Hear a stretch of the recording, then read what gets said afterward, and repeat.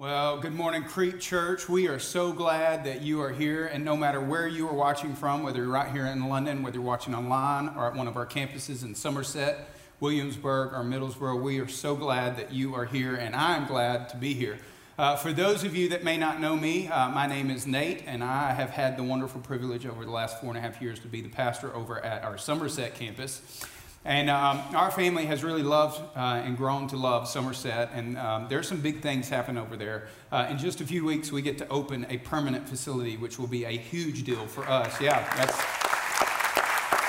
August 8th, 9:30, 11:30 over in Somerset. I hope that's okay that I share that. We shared it on social media, so whoops. So great news there, but we are so glad that you're here to be a part of our series today. We're old school. We're going back to some of the Old Testament stories that we've learned and maybe that we need to go back and revisit. And I don't know about you, but from my childhood, there were two things that were certain on a weekend, especially in the fall, but really all year round. One, on Saturday, Alabama football. I grew up in Alabama, so you can't hold that against me. It's just what happened. I got to Kentucky as quick as I could. Okay, so that's what we did every Saturday. It didn't matter if they were playing or not. It didn't matter if it was football season. That's all that Alabama works on, football. Okay, and then Sunday, there was one guarantee. You would find yourself at church, or at least in my family. We were drugged to church, whether we wanted to go or we didn't want to go. There were some days where I played sick. They didn't care. They still took you to church. Okay, that was the house I grew up in, and I don't know what your experience was, but there's one thing I've learned in the 4.5 years we've lived in Kentucky. We're not that much different, okay? There are all kinds of churches that you'll go to. I mean, we've got the running up and down the aisle churches. Okay, we've got the bored to death churches. We've got the we're going to scream at you churches. That's what I grew up in. They screamed at you.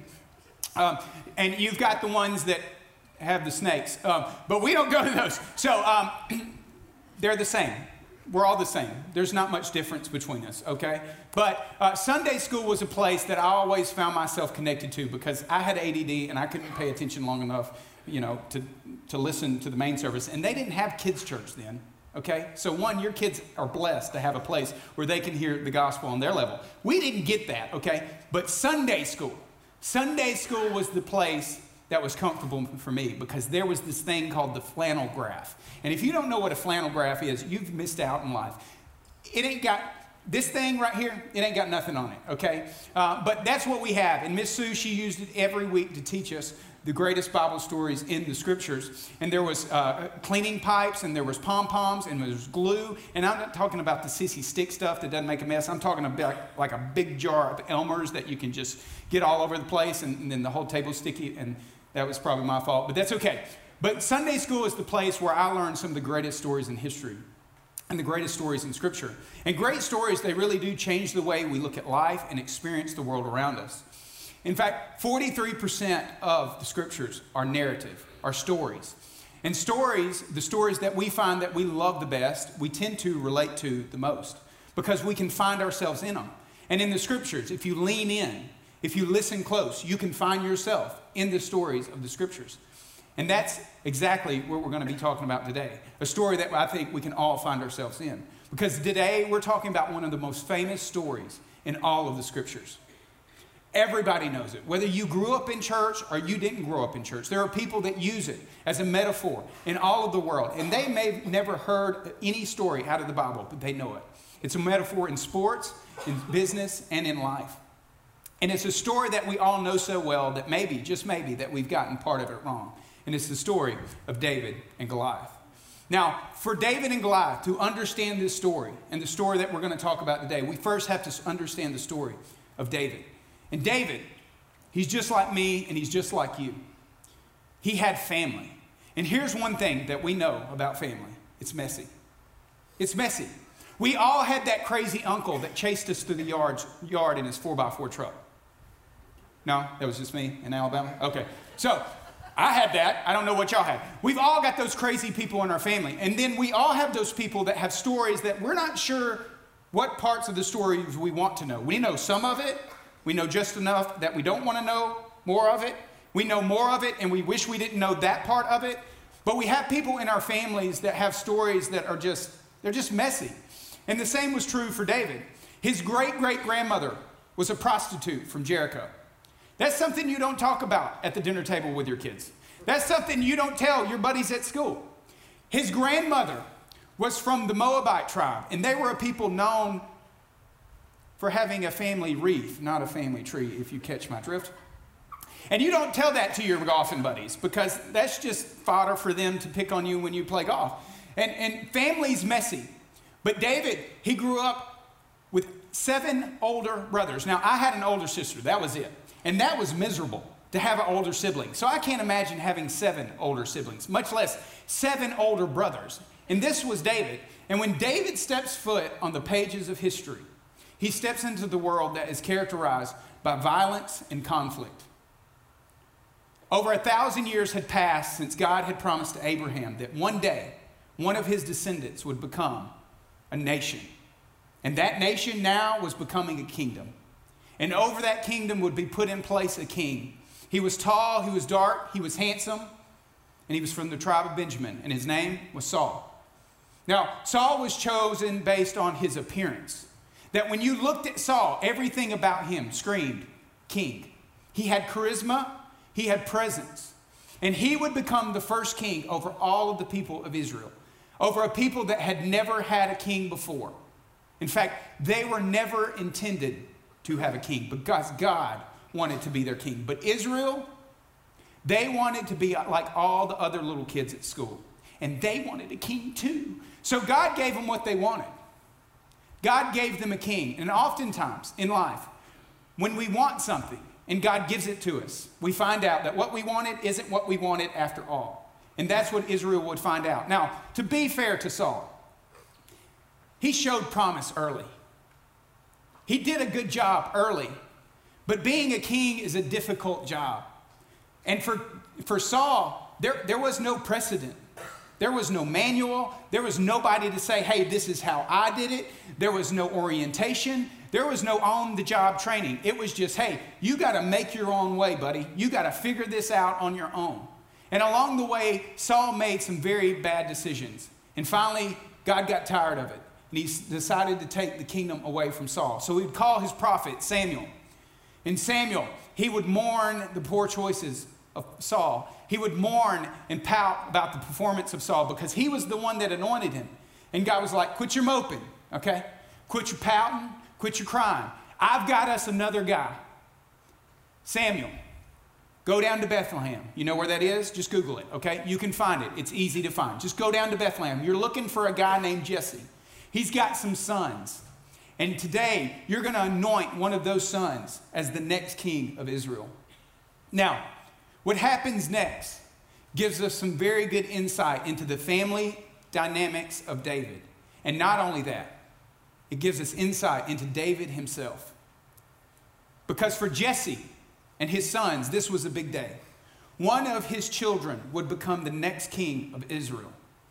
So Jesse invites 7 of the sons to the party. And Eliab, he shows up and he's impressive looking. He has everything you would look for in a king on the outside. But he wasn't the right man for the job because God says this to Samuel. Don't judge by his appearance or height, for I have rejected him. The Lord doesn't see things the way you see them.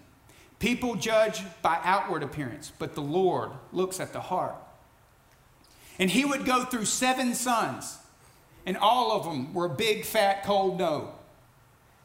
And he would get to the last one, and I feel like Samuel had to be perplexed. He had to be confused. I thought you sent me here to pick one of his sons, and here they are. And here comes that awkward question, because I was like, I told you to bring all your sons. Are you dumb enough not to bring all your sons? Maybe, hey, did you possibly forget one? Is there another?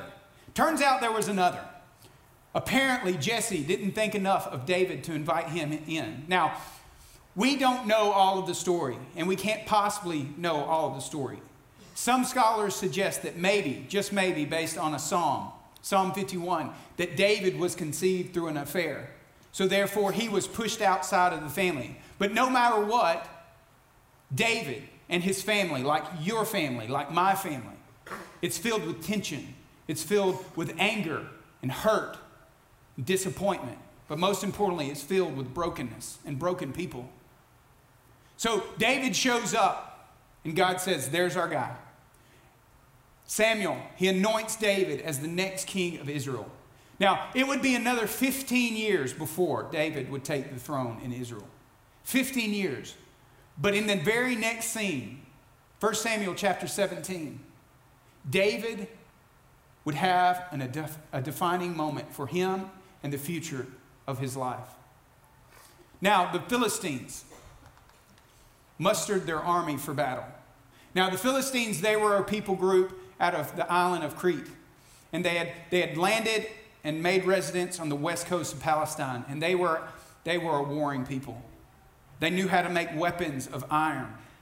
And Saul, he would counter by gathering his Israelite troops near the valley of Elah. They were just farmers. So the Philistines and Israelites faced each other on opposite hills with the valley between them. And the scene is set. And the smell of war is in the air. The older men, they know what to expect. Today, they could be left dead in a field for the birds to pick their bones. Today, they knew what to expect. Their faces hardened. And they knew just maybe that they would not return home to their families. The young men in the army, there was a lot of uncertainty there. They wondered if they would return home as well. But they were scared and they were nervous. And then fear shows up. The Philistines' secret weapon. Then Goliath, a Philistine champion from Gath, came out of the Philistine ranks to face the forces of Israel. He was over 9 feet tall. He wore a bronze helmet, and his bronze coat of mail weighed 125 pounds. He also wore bronze leg armor, and he carried a bronze javelin on his shoulder. The shaft of his spear was as heavy and thick as a weaver's beam, tipped with an iron spearhead that weighed 15 pounds. His armor bearer walked ahead of him with a shield. Now, Goliath steps on the pages of the story, over 9 feet tall. At that size, you had to have weighed north of 400 pounds. And then you add in the armor that weighs over 200 pounds and a 15-pound spearhead. This man was a killing machine in conventional warfare. He would set up a wall of troops with shields, and they would provide protection for him. And we'd stand behind those shields and make shish kebabs of anybody that came near. This man was unstoppable. He was confident to the point of arrogance, and he was intimidating to see. And he would stand, Goliath, he stood and shouted a taunt across to the Israelites. Why are you all coming out to fight? Because you don't stand a chance. Why are you coming out to fight? I'm the Philistine champion, but you are only the servants of Saul. Now that's important. Choose one man to come down and fight me. If he kills me, then we will be your slaves. But if I kill him, you will be our slaves. Now, in ancient cultures, this was a common thing. This was called representative warfare.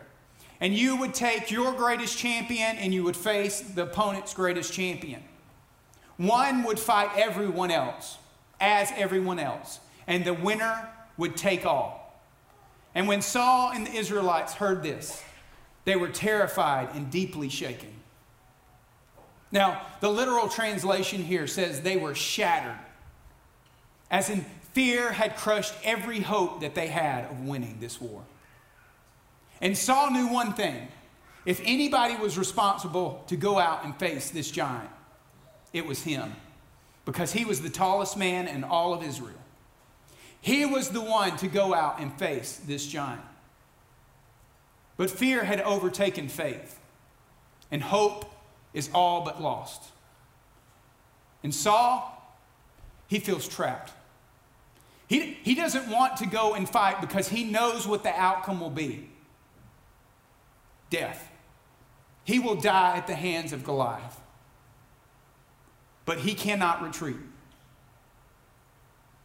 And he is so focused in on the problem rather than his God. And for 40 days, morning and evening, the Philistine champion strutted in front of the Israelite army. Because that's what fear does. Every morning, it shows up to tell you how inadequate you are. And every night, it reminds you that it will be waiting for you in the morning to remind you again. Fear, it can be relentless. And if left unchecked, it will continue every single day to take more ground. And that's what the giant does. But meanwhile, in Bethlehem, 15-year-old David finds himself tending his father's flocks. 3 of his older brothers are with Saul in this war, and Jesse wants to know how they're doing. And as a citizen of Israel, you had a responsibility to provide provisions for the army that was at war.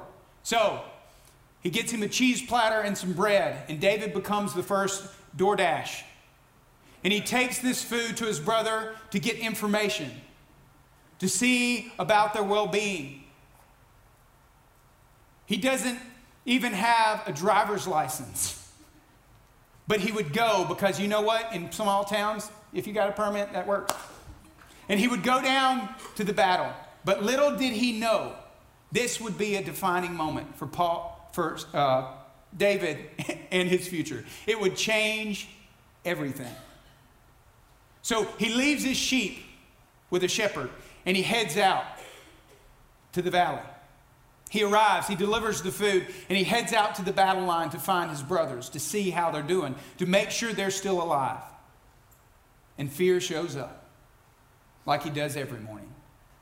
Because as he was talking with them, as he was talking to his brothers, Goliath, the Philistine champion from Gath, he came out from the Philistine ranks. Then David heard him shout his usual taunt to the army of Israel. And as soon as the Israelite army saw him, they began to run away in fright.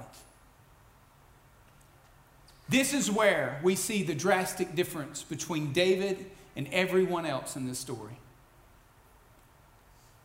It shows us the difference in living in faith or living in fear. For Saul and Israel, fear had taken hold of them. For David, he was trusting in his faith.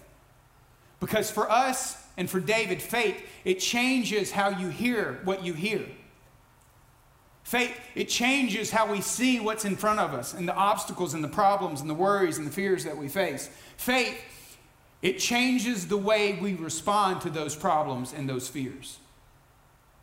And everyone in this story so far is paralyzed by the voice of fear. But listen to the words of David. David, he asked the soldiers, "What will a man get for killing this Philistine and ending his defiance of Israel?" Because here's the thing we need to understand. When you defy Israel, you defy the God of Israel. And he finds out that you're going to get taxes, you don't have to pay them, and you're going to get a wife. So he gets to keep his money, and he gets a new honey. So that's good, all right? So he's got some motivation now.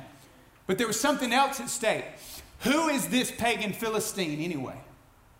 Who does he think he is, that he is allowed to defy the armies of the living God? David heard the same thing that Saul and the army heard. He saw the same thing that Saul and the army saw. But he heard it differently and he saw it differently. And he would respond differently. Now David, he has the audacity to bring God into the conversation. Because David knows there's something greater at stake. And that is the image of the true king of Israel. And it's not Saul. And it's not David. It's the God of Israel. Now his brothers are there. And they question his motives. Because that's what big brothers do, right? What are you doing here? Now this was Eliab, his oldest brother. The one that should have been selected as king. The one that was oldest. Because that's what the older brother gets. First choice. What are you doing around here anyway? What about those few sheep you're supposed to be taking care of? Remember, he left them with a shepherd because David was responsible. So he minimizes his job.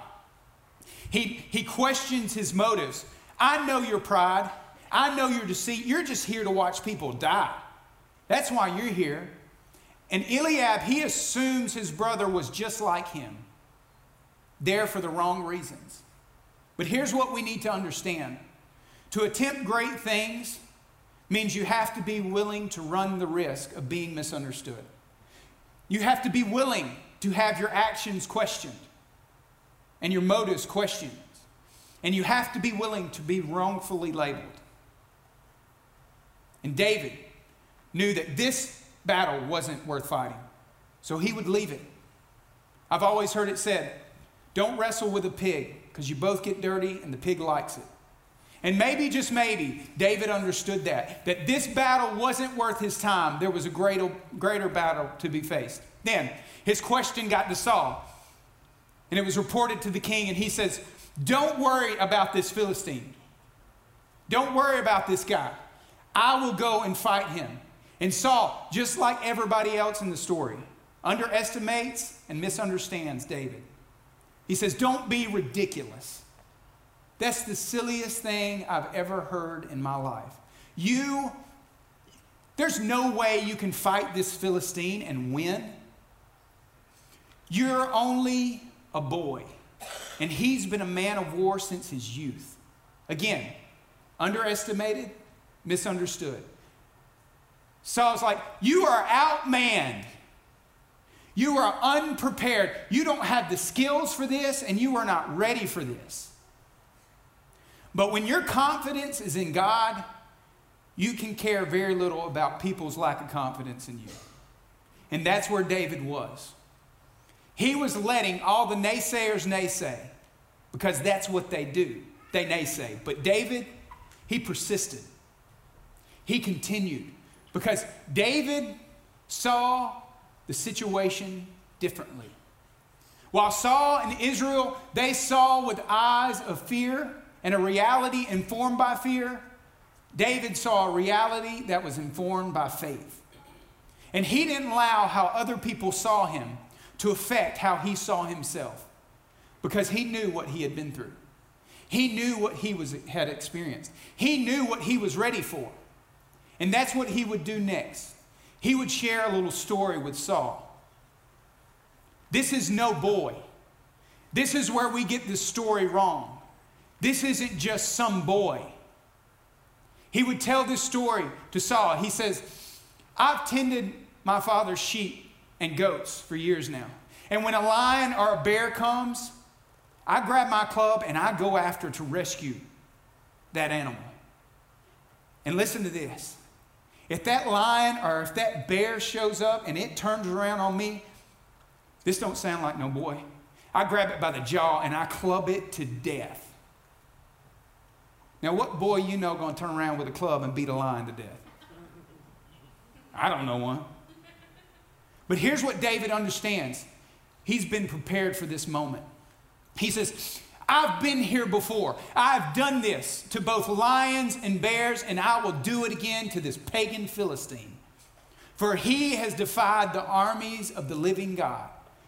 The Lord who rescued me from the claws of the lion and the bear will rescue me from this Philistine. Now don't miss this. Don't miss this. Some of y'all have been through hell. And you can't figure out why you've been through hell. But just maybe, God wants to use your past to help you face your current situation. Because God can use your past to prepare you for the giant you are about to face. And for all of us, and for David, God's past faithfulness, it strengthens his present faith, and it strengthens our present faith. And here's something I think we can learn from David. We should allow our past victories to fuel our future vision. And for David, that's exactly what it did. And for Saul, he didn't have anything else to say. He's like, I'm not going to go, so somebody might as well go. You go, and may God be with you. Now, I can't tell you this. I don't know where Saul's heart was. Maybe he meant that statement. But here's what I do know. When Saul and Israel looked out into that valley, all they saw was a giant too big to defeat. But when David looked out into that valley, all he saw was a target too big to miss. So David, he would get the tools that he needed for the fight ahead. He would reach into the river and grab a stone, and this is one of the places Sunday school just gets it wrong. We're not talking about a little bitty pebble that couldn't kill a fly. We're talking about tennis ball sized rock. And any good man with a sling can sling that rock at over 100 miles an hour. And we've been taught that David was the underdog in this story. Goliath is showing up to a gunfight with a knife. He grabs that stone and he runs toward that valley. He goes to face that giant. And just like fear always does, it starts to shout because it's big, it's loud, and it's scary. But David knows that fear is just an invitation to faith. And he would reply to that fear. You come to me with sword, spear, and javelin. But I come to you in the name of the Lord of heaven's armies, the God of the armies of Israel, whom you have defied. And today, the Lord will conquer you. Who will conquer you? Saul will conquer you? No. David will conquer you? No. The Lord will conquer you. The Lord will fight this battle. And in this moment, we see David do something that I think we should all do, and that's trust God with the outcome. In all the outcomes. And the rest of the story is history. So David, he would triumph over the Philistine with only a sling and a stone, for he had no sword. And then, that part they always conveniently left out in Sunday school because it's not exactly G-rated, but it's the best part. Then David, if you're a boy, this is the best part. I don't care what you say. Then David ran over and pulled out the giant's sword, killed him, and cut off his head. You know the moment when that giant died? It wasn't when David cut his head off. It wasn't when he hit him in the head with that rock. It was the moment David trusted the outcome with God. That giant was as good as dead. And there is so much to take from this story. One, I want us to understand, for David, this was a victory. It was a victory that would shape his future. It was a victory that would shape his kingship. But for David, we know that this win was one of several wins. But there were also losses. There were moments where David took his eyes off of God, lost faith in God, and chose to go his own way. And those moments, they didn't turn out too good. But no matter where you find yourself in the game of life, you will have wins and you will have losses. It's true for David and it's true for you. And in every single moment, God's grace is at work in both. God's grace is in work in your wins and it's at work in your losses. And every moment of every single day that we have is an opportunity to experience God's grace. Win or lose. Because in Christ, we don't lose. This story, it's a reminder for all of us that how we see God, it shapes how we see everything else in life. And we can stand if we see God the right way, face to face with any giant. The thing that set David apart from everyone else in this story was his perspective, was his view and shape of God.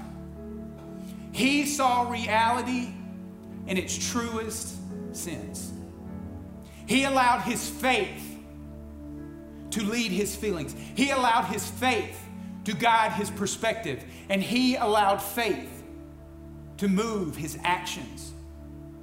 And the bigger that we see God, the smaller that the giants in front of us become. And no matter what you're facing, whether you think it's a win or whether you think it's a loss, God can bring victory in one of two ways. He's either going to defeat that giant, or he's going to use that giant, or maybe that lion or that bear, whatever that problem is that you stand facing, he's going to use it for good in your life. And it should tell us something, that no matter what is behind me and no matter what is before me, God is greater. For some of us here today,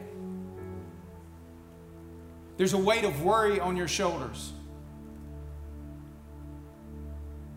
It's not something that's happened, it's just something on your mind. But let me tell you this, God is greater than your greatest worry. Whatever you're worried about, maybe you've got a kid that has walked away from home. He's lost. Maybe they need to come back to Jesus. I don't know what it is, but they're often wondering, and your greatest worry is that they'll never come back. God's greater. Maybe you're worried about losing your job. Heck, maybe you're worried about finding a job. Maybe you're worried about rejection or loneliness, or maybe your financial future. God is greater than your greatest worry. You just need to trust the outcome to Him. Maybe for some of us, you've got a fear that you can't let go. He's greater than your greatest fear. No matter what you're facing, maybe you fear death.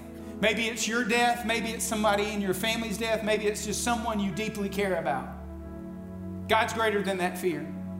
He's greater than that fear of failure. As a perfectionist, you think, I've got to get everything right, and if I can, I'm not even going to try. No.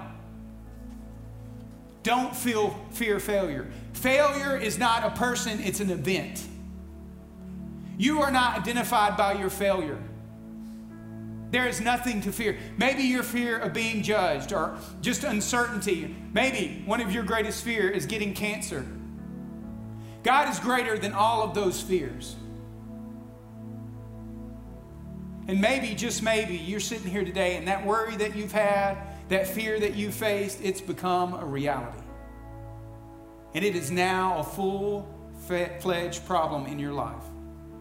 God, He's greater than your greatest problem. No matter what you're currently facing, God is so much bigger than whatever it is that stands in that valley. No matter what it is that wakes you up in the morning and screams at you and tells you you can't, God is bigger. No matter what meets you at bedtime and tells you I'll be waiting for you in the morning, God is so much bigger. That health problem that you're facing, God's bigger. That relationship that's broken, whether it's a friendship, whether it's a marriage, God is so much bigger. That habit you got, that addiction you can't break, God is so much bigger. That financial crisis that you can't just get past, you can't seem to get out of debt, God is so much bigger. But for all of us in the room, there's a greater application. We've been told that we are David in the story. It's not right. You are not David. Yes, we should have faith. But you do not go fight the giants. There is a greater David that has conquered the giants for us. There is a greater David. In the name of Jesus, He would show up on the pages of history in a little town called Bethlehem by a virgin mother and her husband. I don't even know how that works. But they were misunderstood. They were misrepresented. And He would go through life and He was hated by His brothers. And He was misunderstood and He was misrepresented. He was underestimated. He was overlooked. But He would take down the giant of guilt, shame, and death. And He would conquer sin on our behalf. He would go into representative warfare. He would be one for all. And when we place our trust in Him, there is no battle that we can't go into and know that the victory is certain for us. Because our King is undefeated. He would fight death and He would win. And the only debt that could ever harm us has been paid in full. And for us, it should be a reminder. Because God has been faithful in the past, I can be hopeful in the future. no matter what is standing in my path. Father, help us to find ourselves in this story. And in this story, we are not someone that has a battle to fight.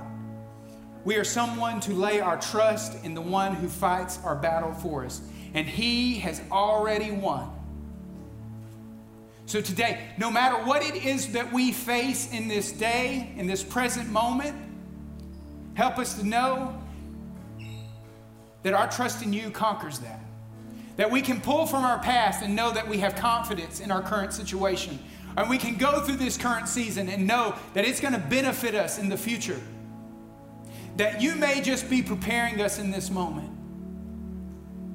But Father, help us to place our trust, our faith, and to keep our eyes on you when fear shows up. Because you have conquered it all. And we pray all these things in Jesus' name.